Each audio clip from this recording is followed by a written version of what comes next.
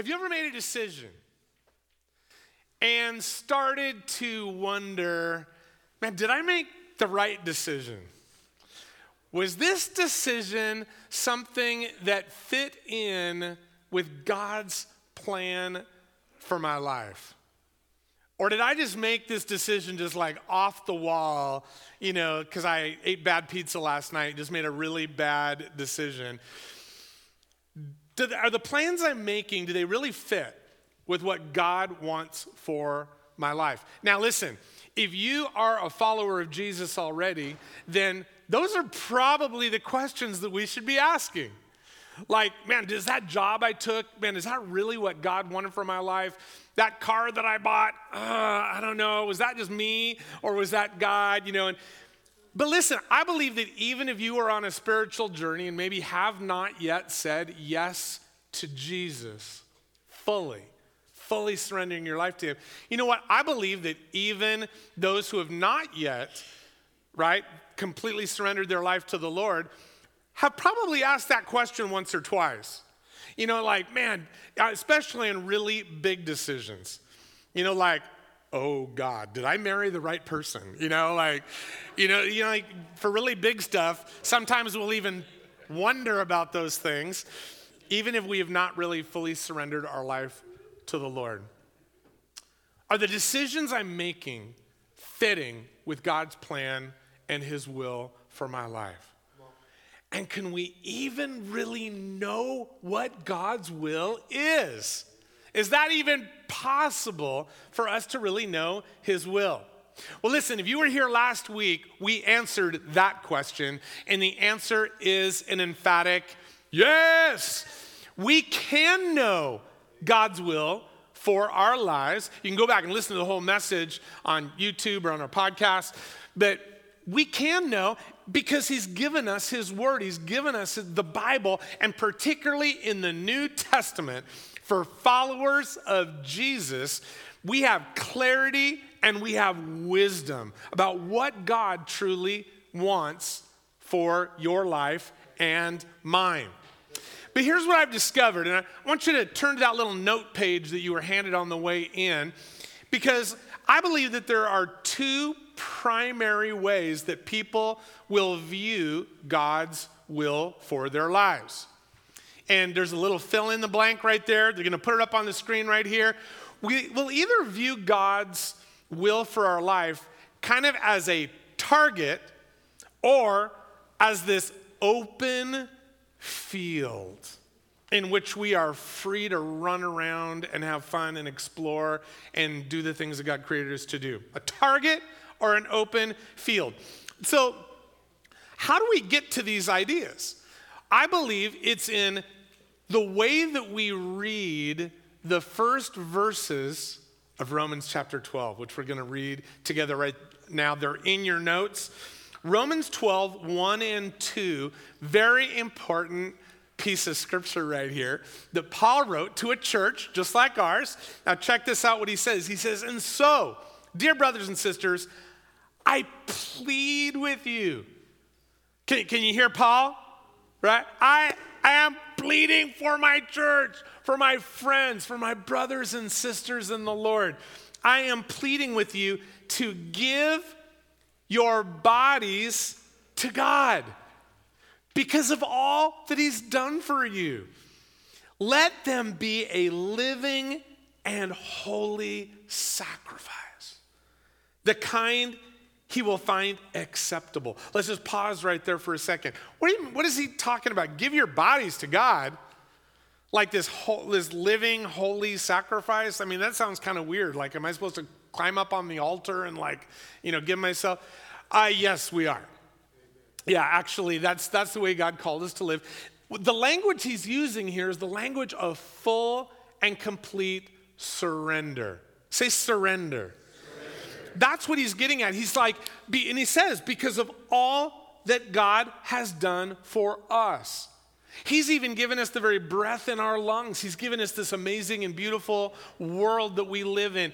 He's given us a calling. He's given us his love, and he's actually given us his very life. He gave his life to redeem our lives. Wow. So for us to say, God, I come to that place of full and complete surrender to you, offering you all of what I am, all of who that I am, it's like that's a pretty good exchange for what God has given to us. So he says, I plead with you, surrender your lives fully to him. Then he goes on, he says this is truly the way to worship him. Don't copy the behavior and customs of this world, but let God, what? Transform you into a new person by changing the way you think. So we're fully surrendered, and then God will fully transform who we are. It says, then, circle that word, then when we've surrendered our lives to God and allowed him to begin to transform us from the inside out, check this out, then you will learn to know what God's will is. Remember, we're talking about the circle of God's will, this target or open field idea. Check this out. Then, when you've surrendered your hearts and your lives to God, you've allowed him to begin to transform you. Then you will learn to know God's will for you, which is good and pleasing and perfect. Perfect. Now, I want you to go ahead and put that. Yeah, there you go. There it is. There. Check this out. Why do some people view God's will as a target? But because they view those three words, good, pleasing, and perfect, they picture it kind of like concentric circles or these rings on a target. And like on the outside, like that little outer ring, that's his goodwill. And then, but if you get a little bit better, if you choose a little bit more wisely, okay, well, that's his pleasing will. But really, come on, people, the goal is to hit the bullseye. We want to be in his perfect will. But here's the problem with this target mindset, this target way of thinking about God's will for our lives. We can always be frantically chasing perfection. And we can always kind of live in this self-doubt. Like, oh man, this decision that I made, was it really in God's will? Or, it's like, man, this person I married, I really don't know. It's like, maybe they were on the outer rings of God's will for my life because this is not making me really happy right now. This does not feel like God's perfect will for my life. Chasing perfection. I had a friend growing up. We went to youth group together. He was a follower of Jesus, actually went into ministry, got married to another girl that was in our youth group. Beautiful couple, following Jesus, Bible college, the whole thing. And then it was some years later that I found out that he left his wife, divorced her. Why? I couldn't believe what I was hearing, but because she no longer made him happy. And he had this way of thinking that God's will for my life is to be happy. Oh no, this is bad. This is bad theology, the bad way to think about God's will for our lives. Because guess what, friends? We are not always going to feel perfection. We are not always going to feel like we got it perfectly right.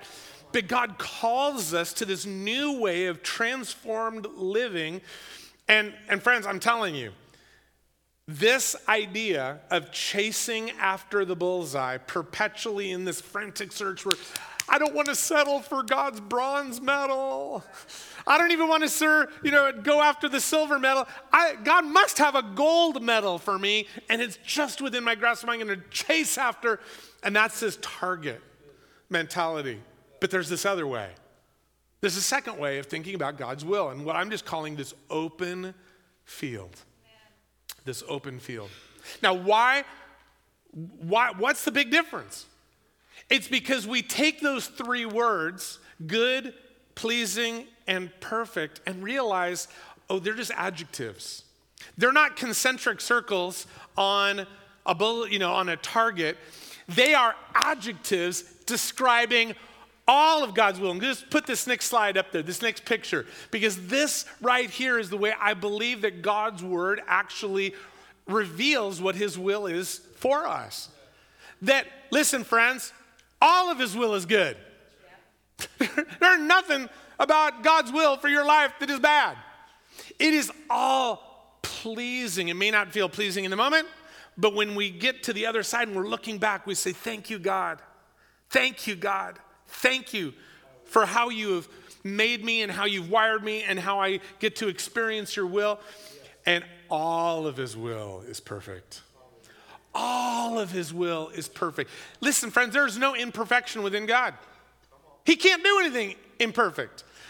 All of his will is perfect. But what I like about this model and why I call it the circle of God's will, because even thinking about God's will in this open field idea is this. There's still a border, right? Or there's still a boundary around his will.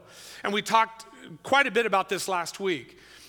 That we chose to step over and into that circle, leaving behind darkness, entering into his light, right? Leaving behind those traps of sin where we just become enslaved to the things of darkness and of hell, and we step into his freedom. Friends, it's like we do realize that we cannot straddle that line, that boundary line, and that's what God's word is there for, to help us see where those boundaries are. Because I don't want to live out there anymore. God, I've surrendered my life to you. I've stepped into the circle, and now you are transforming me within this so I can get all of that darkness and all of that yuck out of my heart, my mind, my life, my relationships. Okay? This open field, I believe, allows us to take this idea of that I can live in God's will, but in that circle, I am free. I am free to run. I am free to explore. I'm free to involve myself in everything within this. And guess what, guys? This is a big world. And there's a million opportunities. You will never be able to explore all that is within this massive circle of his will because the world is too big. There's too many billions of people to meet. There's too many billions of people to serve and to love on and to be loved by. So friends, I invite you to take on this idea and leave behind the target mentality. Now, are there points where God will say, I want you to do this within the circle? Yep, and we're going to get to that in a little bit. But to understand that his will, all of his will is good, pleasing, and perfect. So what we're going to do over this Sunday and next Sundays, we're going to dive deeper into the circle. Who's ready to dive? You ready to dive? You're going to run around this open field of God's will. And I believe what we're going to find, and we're going to look at 5 verses from Acts 16 in just a second. And what we're going to see is that within the circle of God's will, it's like if we were to turn it kind of flat and look at it this way, it's not all flat terrain. In fact, a lot of God's will, it's not like flat. It's like there's mountains and there's roadblocks and there are breakthrough moments in God's will. We're going to see them all in this story from Acts 16, but today we're only going to talk about the first one. We're going to talk about mountains, and we'll get back to that in a moment. So, Acts 16. I was tempted to show you a map. In fact, there's a map in my slides. We're not going to show it because it would take too long. If you kind of can maybe picture the Mediterranean Sea, I don't know. Picture the Mediterranean Sea. Here it is right here. Israel is over on the eastern part of that. That's like, so if you're like in Israel and go to the beach, what you're going to see is you're going to see the Mediterranean Sea and you're going to be looking west from there, okay? So Paul and his buddies, they are on these missionary adventures. They are going to new places where people didn't know about Jesus. They're going into a city and they are now sharing about Jesus, and they leave Israel long behind. They go north and they start like coming around the top of the Mediterranean Sea, and they're in this place called Galatia, okay? In Galatia, there's cities that we read about in the Bible. Well, one of the books of the Bible is to the Galatians. But Galatia is not a city, it's like a region. So they're up in Galatia, and there's cities like Antioch that we read about. Very important city when we're reading the New Testament. Lots of great things happen in the city of Antioch because Paul is there, and they're on this missionary adventure. When we read these 5 verses, it could almost sound like this is like this geography lesson. Don't get mixed up with all the names of cities you've never heard before. It's like there's a lot of cities in America I haven't even heard of before. Don't get mixed up in that. What I want you to hear is that they were moving around and that God did something really unusual in their story. Listen, Paul and his friends were in the circle of God's will. And they had this understanding, I really believe, this open field. We can go anywhere and do anything that God would like to lead us to do. So that's what they are doing, and we're going to read how God interacts with them as they're doing that. Here we go. Acts 16, 6 through 10. Paul and Silas traveled through the area of Phrygia and where? Galatia. It's this big region up north and to the west of Israel. Because the Holy Spirit had prevented them, what? The Holy Spirit had prevented them from preaching. What? The Holy Spirit had prevented them from preaching the word in the province of Asia to this time. Asia's like to the west of Galatia. It's further west. Then, coming to the borders of Mysia, they headed north for the province of Bithynia. But again, what? The Spirit of Jesus did not allow them to go there. Interesting. So instead, they went on through Mysia to the seaport of Troas. Let's pause right there for a moment. The interesting thing about this is that these are all real places. Paul was a real person, just like us, and these are real places.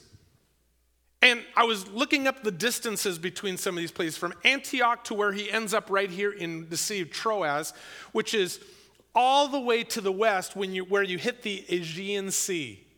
And so they're like going around, like running around saying, God, we believe that you want us to do your work, but you keep stopping us, but we're going to keep going. I love the fact that they never gave up. And from Antioch to Troas is over 250 miles. These are real people without real cars, hoofing it to get long distance. This would be like you walking to Sacramento, okay? That's kind of like just walking day after day. God, where's the people that you want us to minister to? Where's the open door? Where, God, because we're going for it. We're like on this mission of doing your will with our lives, but we keep hitting these roadblocks. We get someplace and we can't even figure this out. You are not letting us preach your gospel in these other places. God is moving them by closing doors. We're going to talk a lot more about that next week, these roadblocks that we hit. So they get all the way, over 250 miles away to the city of Troas. Now listen to what God does when they get to Troas. That night, they finally arrive. They can't go any further west because they're like at the Aegean Sea. That night, Paul had a vision. A man from Macedonia in northern Greece was standing there in this vision, pleading with him, come over to Macedonia and help us. So we decided to leave for Macedonia at once. I love this. I mean, it's like they're on it, guys. They're moving. At once, they get up. They find a boat, I guess, because the only way to get to Macedonia is to cross the Aegean Sea. They keep going west, and they get there. We decided to leave for Macedonia once, having concluded, important word, that God was calling us to preach the good news there. And I'm so thankful he did, because if I love the book of Philippians. Guess what? The Philippians is in Macedonia. It's in this other region that we like read scripture that was based on the friendships he made in this new land. So check this out.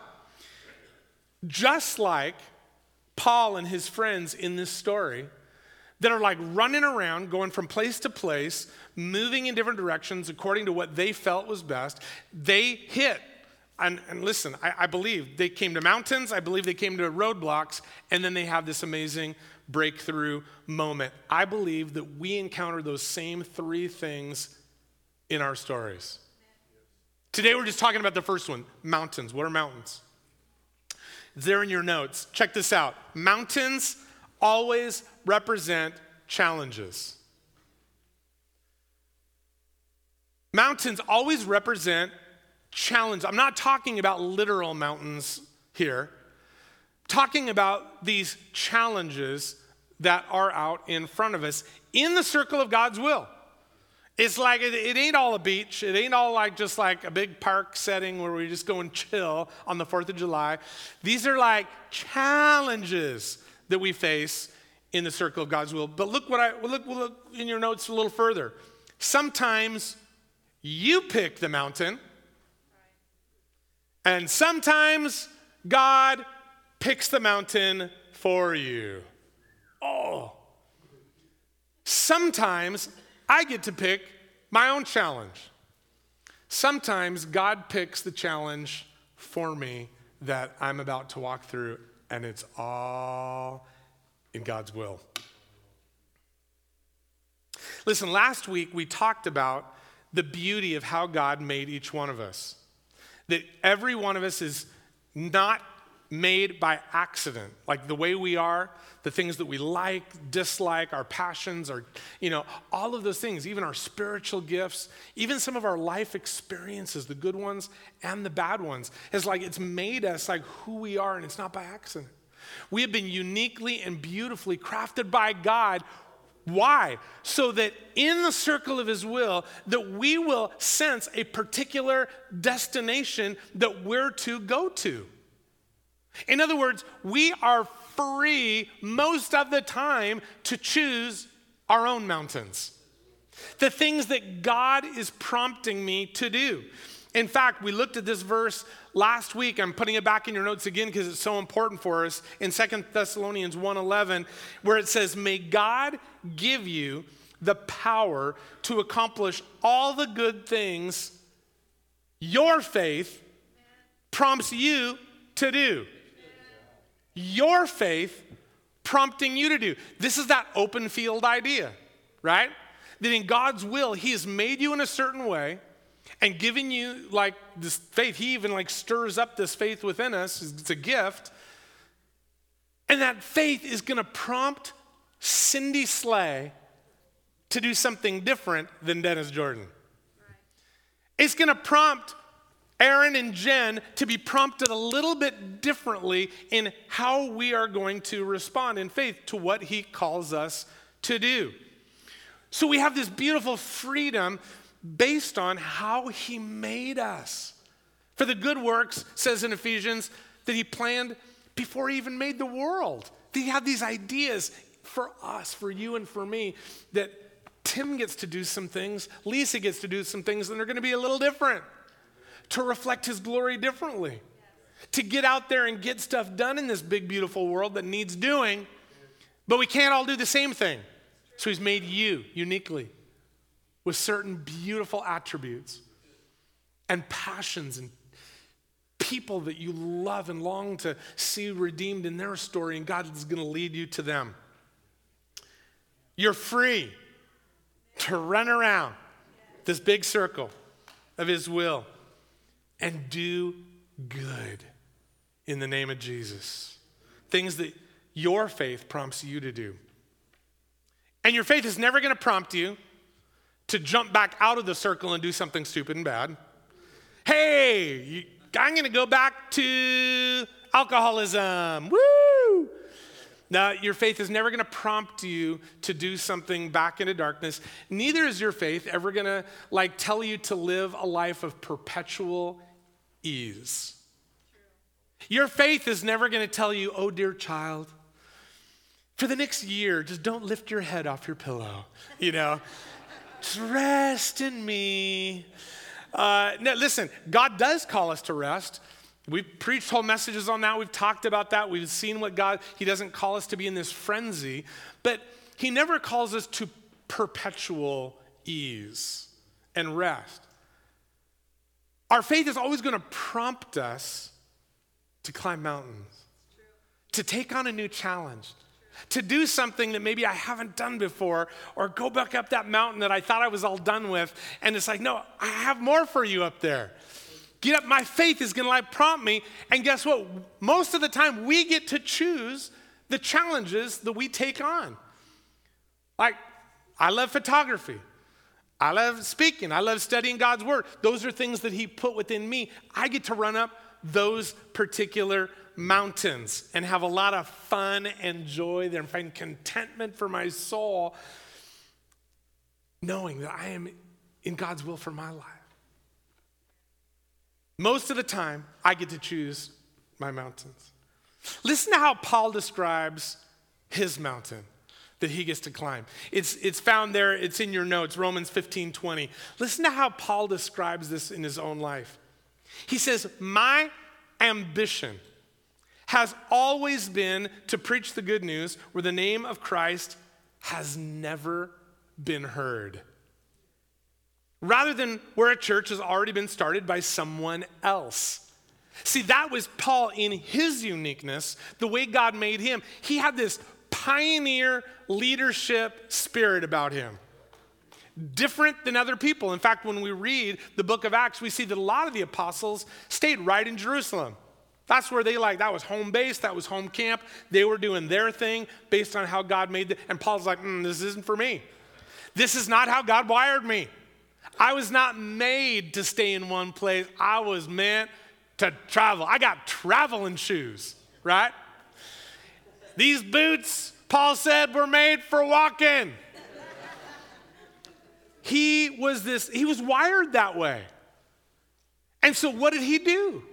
Went up to Galatia and then tried to go west into Asia. God's like, no, okay, we're heading north. We're heading up to Bithynia. God says, yeah, that's not opening those doors. Those borders are closed to you. Okay, we're going to turn left. We're going to do a hard left turn, go over 200 more miles, and hang out in Troas because we are moving. Those were all mountains, friends. New challenges, new people they were encountering. They didn't know whether they were going to stay there for a long time or a short time. They were going to see what clicked and what they discover up that mountain, but they get all the way to Troas when they find that God was doing something unique and different in their story. Go to Macedonia. I have a mountain I'm choosing for you this time, Paul. You've been really faithful running around and choosing your own challenges, but guess what? Now I have a challenge for you. In our lives, friends, I believe as we're seeking to live in God's will, like I said, most of the time we get to choose our own mountains, the challenges that we're going to take on. And then once in a while, God will surprise us and say, yeah, but now I've got a challenge for you. I have a mountain named Ken Rebhen Mountain. And this is just for you, buddy. Are you willing? And so he will call us to these points of mountains to climb where there's no success guaranteed, but what is guaranteed is that we're going to learn obedience. Okay, yes, Lord, I accept that. Yeah. And we'll learn to trust him more every step as we climb up because God, you called me here. You were the one that assigned this to me. So, Lord, as I am faithful and I'm trusting in you, I know I'm going to learn something. Success is not guaranteed, at least the way we would write it. But guess what? All of God's will is good, pleasing, and perfect. So he's up to something. He's up to something, friends. He's up to something. We're going to get to that in just a moment. What might God be up to? What are things that mountains do in our story? God in my life has allowed me to choose most of my mountains. Get involved over here. Go and run and do ministry with these people. And for a lot of my life, my mountain was young people. It was like the next generation. Man, I so love it. It's still in my spirit, you know. The dust from those mountains never has left me. You know, my love and passion for especially for junior hires and high school students, college-age students. I mean, that was decades of my life of like God allowing me to climb up this mountain and that mountain. And then along the way, there was some directions that he gave. So I have a new mountain. We were in Southern California doing ministry for a long time, and then God began to say, I got a new mountain for you. It's on the East Coast.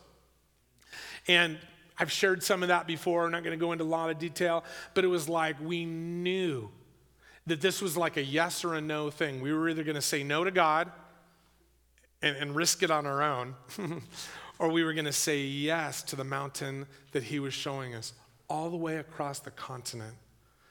And our kids were like 6, 8, and 10, and it was like, wow, this would be a huge move. But you know what? I'm so thankful that we said yes to the mountain that God had for us. Because we believed that it was like very clear that this was a mountain that he was assigning to us, not one of our own choosing. And then life took us in different directions after that. After that, we got to make some of our own decisions about the mountains that we were going to go up. It led us back to the West Coast. And then eventually, this city of Santa Maria comes on our radar.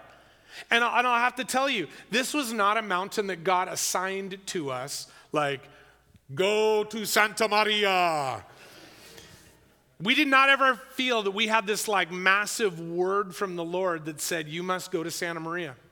But we began exploring it. We began like, we came here, we drove around, we looked, we met people, we like literally drove around the blocks right around where this church is.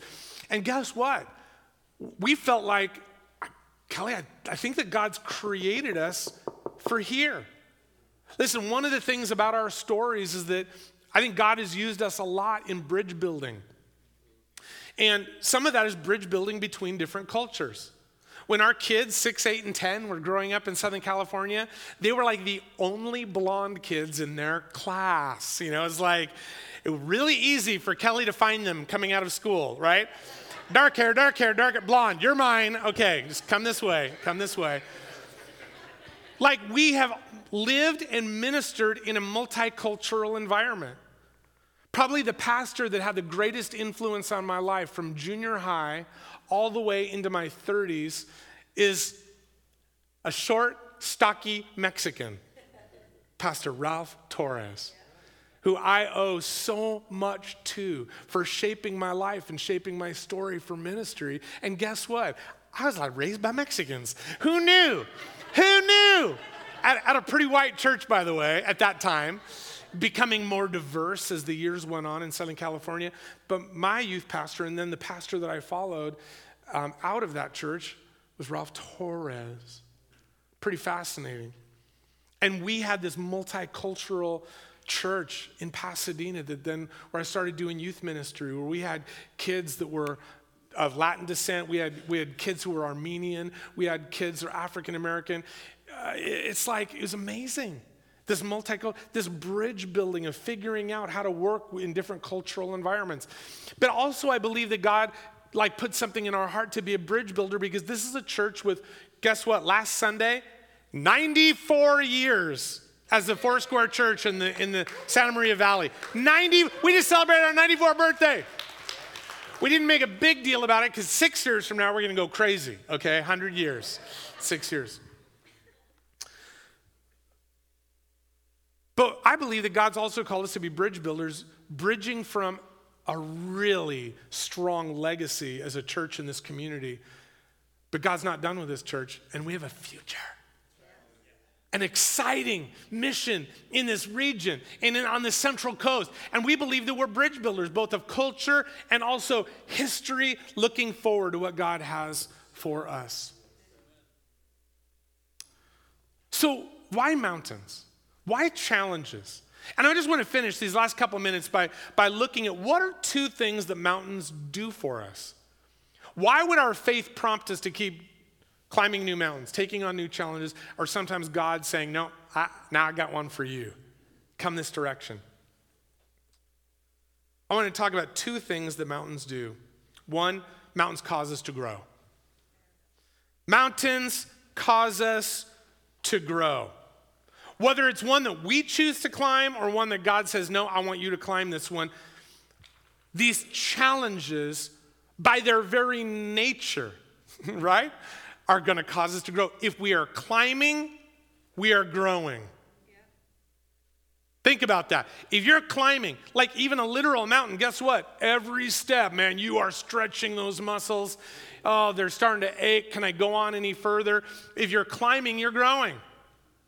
And spiritually, friends, every step you take that is up and to the right, yes. Won't spend a lot of time there, but a lot of you know what I'm talking about. Up, God calls us up and to the right. Every step that we take that is like in this up and to the right direction, up this mountain, up this challenge, guess what? It is causing our spiritual muscles to be formed. Man, this past week, Kyron and Mike and Jasmine up on our media team, guess what they did? They stretched their spiritual muscles going up a literal mountain, right? The San Bernardino Mountains, going up and serving our children at kids camp.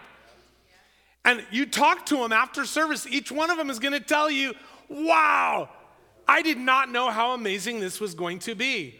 They're going to tell you that they grew as they were climbing the mountain of kids camp. A little scary. These are not all my children. I don't know all these kids. They might bite me, they may stink, I don't know what they're going to do. But by saying yes to I think I was made for this. Let's go. They grew. When we're climbing, friends, we are growing. Scripture tells the first place we ever get the idea, no pain, no gain. It's the Bible. It's there in your notes. James 1.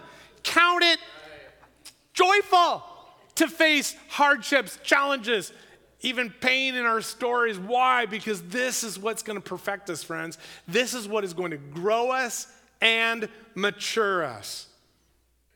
In fact, I'm going to go so far, and this is in your notes. If my faith never prompts me to do hard things, I'm probably not listening to Jesus. Ouch. Now listen, your hard thing is going to be different than my hard thing. I get that. We're all at different points. Some of you today are here and you're kind of hurting, or maybe hurting a lot. Maybe in your story there's some brokenness and there's pain. Guess what? The mountain that God has for you is one that will fit. Maybe your mountain is like finally being willing to pick up the phone and call a counselor. Your faith may prompt you to do that. Or maybe it may be, because in just a couple of minutes, we're going to have prayer team folks right here. And you've sat and you've not gone up and you're like, I'm not going to go and tell anybody at this church my story. I'm not going to have anybody pray for me. Maybe your mountain is just like, you know what? Surrender that to Jesus. And part of that surrendering maybe just be like saying, hey, I've got an issue that I'm struggling through. But some of you are not at a point of weakness or a place of brokenness. Some of you are just like, I'm living life, but I'm kind of living life maybe on the flats of God's will. And I believe that God would call you to pick a mountain.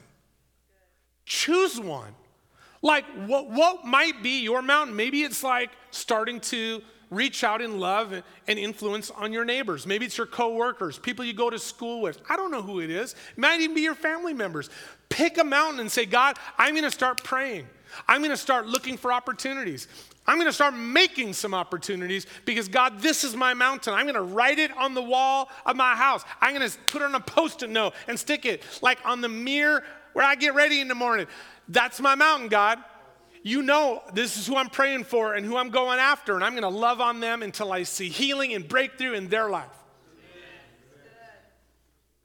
Maybe it's involved getting involved in one of the outreaches or ministries here at the Santa Maria Foursquare Church. Pick a mountain. And then at some point, don't be surprised, God's going to say, now I got a mountain for you. Now this is what I want you to do next. Okay. Because mountains will cause you to grow. Second thing, last thing is this. Mountains will also provide us with perspective. They're going to provide us with perspective. Way back when I was a youth pastor, one of the coolest things we ever did it 2 summers in a row. We took kids backpacking through Yosemite. It's unbelievable, like a full week. I mean, we went miles and saw unbelievably cool things, chased by bears, the whole thing. It was amazing. Literally. Not chased, but scared away by bears. So when you're in a tent and that bear is trying to come into your tent, that's kind of being chased by a bear. But one of the coolest experiences I ever had, you can't do this anymore, we climbed up Half Dome, okay? Full backpacks and stuff, it was a crazy story.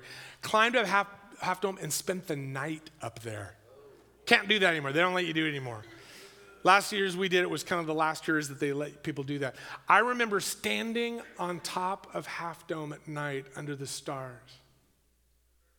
And you could actually, check this out, that's why I'm telling you the story. You could actually see the glow of lights all the way from Fresno, which is over 90 miles away.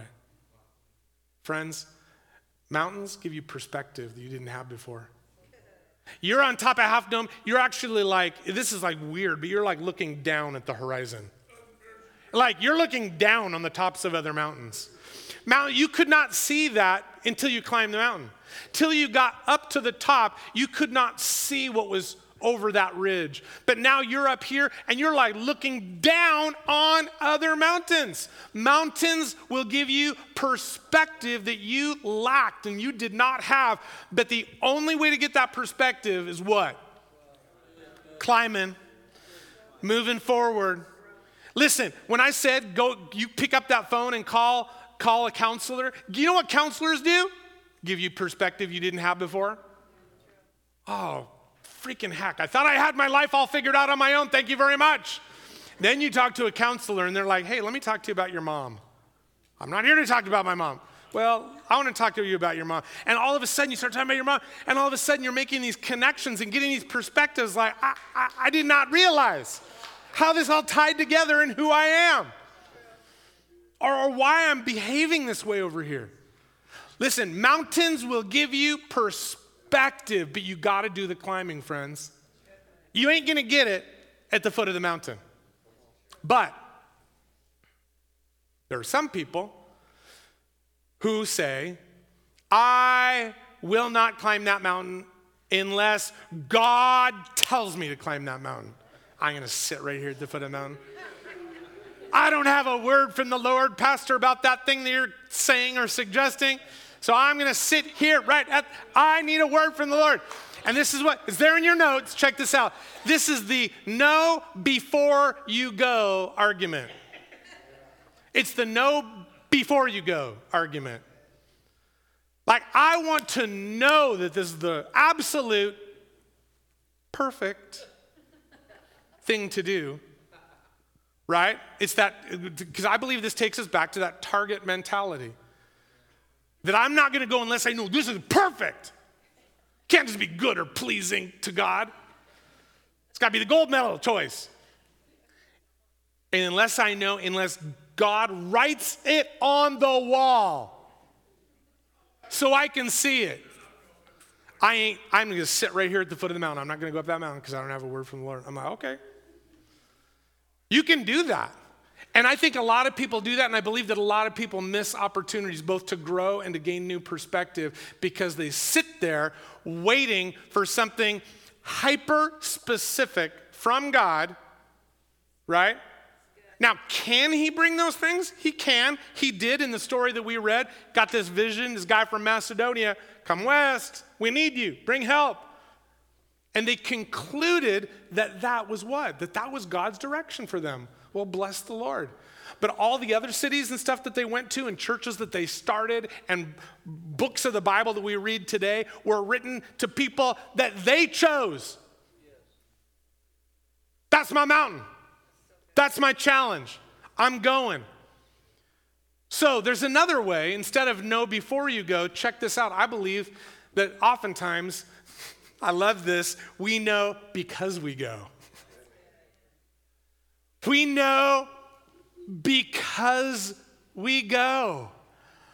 Because I said, okay, I'm going to get off my backside and start climbing up this mountain. I don't know where it's going to take me. I don't have a guarantee of success. But what we all of a sudden discover is that, whoa, now I know more than I did before.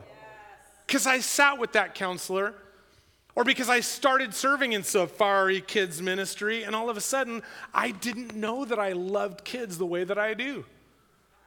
I didn't know that. I didn't know by getting involved in the Be Empowered Women's Ministry mountain, like take that step, climb up there, get into that group.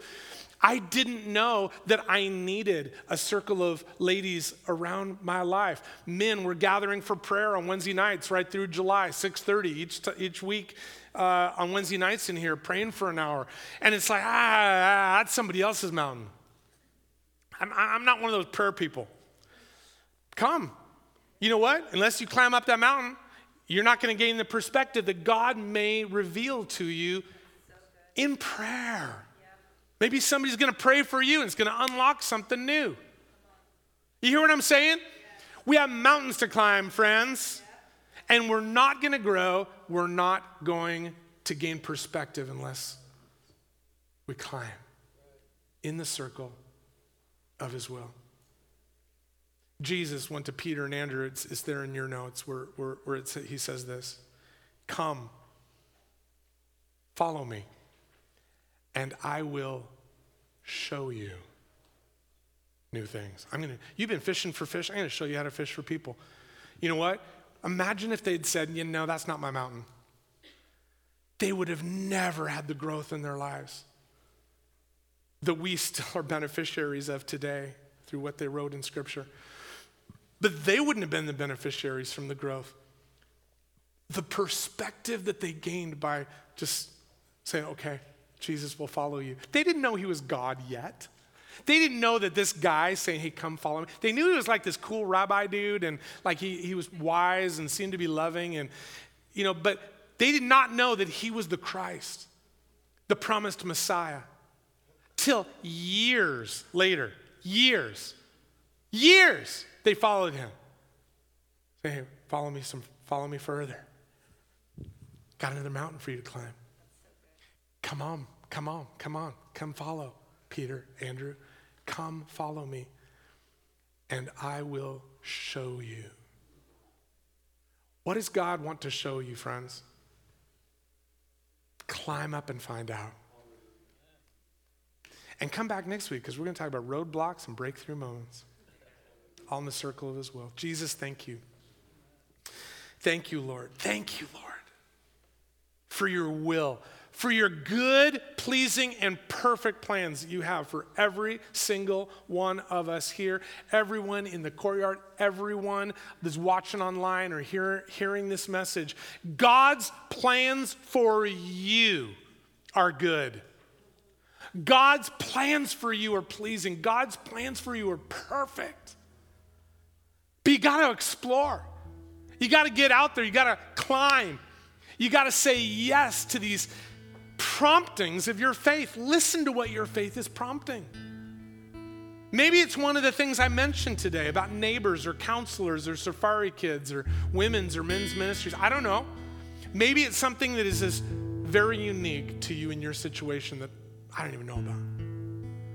But I believe that as people of faith in Jesus, that our faith is going to prompt us. And then there are certain times that God's going to say, I have an assignment for you, a particular mountain with your name on it. Let's be people who are climbing, growing, seeking him. And for those who have kept saying no to him, there's grace for you.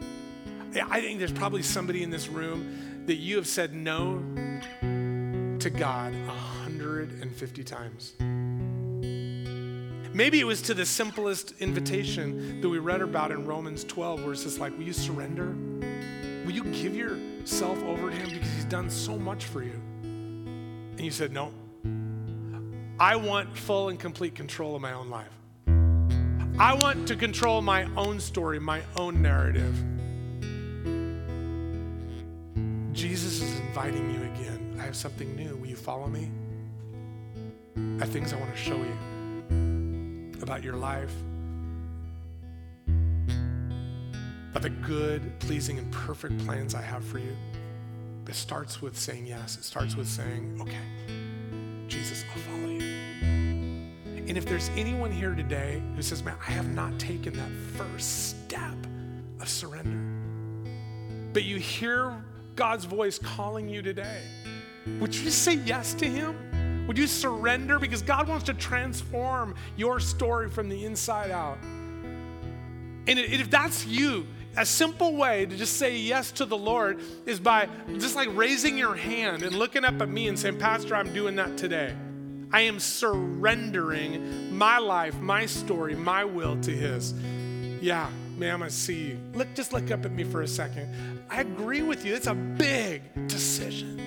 I'm proud of you. I'm proud of you. God loves you so much. God loves you so much. Ma'am, I agree with you. Yeah. Anybody else? Sir, I agree with you. Yeah, ma'am, right on. Bless the Lord. You are loved by God. Look up at me. You are loved by God. And I cannot promise that every day of your story is going to be like, woo, happy, right? The way we think of it. But I'm going to tell you, it's going to be perfect and good. And he's never going to leave you. He will never, ever leave you. If you're online and you're like, man, I want to say yes to him, do it now. Just say, God, I'm saying yes to you. I'm surrendering my life to you. And then go over onto our website. Would you just let us know? Would you just reach out to us? Because we have materials for you to help you begin to grow. Jesus, thank you for your people. Lord, thank you for each one of their beautiful stories, filled with challenges, filled with things, Lord, that only you and they know about. But God, I know that you are at work in their lives. So now come and bless your people. Bless them as they climb. In Jesus' name, amen. Amen. Hey friends, we have a prayer team right down in front. Like I said, if you've got an issue that you're going through and struggling, don't carry it alone. Come find someone to pray with. You don't have to tell them everything. Just tell them something, right? You don't have to tell them all the gory details. Tell them something. David is out in the courtyard. Find David if you're out in the courtyard. Let's pray together, minister to one another, and anticipate having a great 4th of July tomorrow. Friends, you are loved. So looking forward to being back and finishing this with you next week. Be blessed.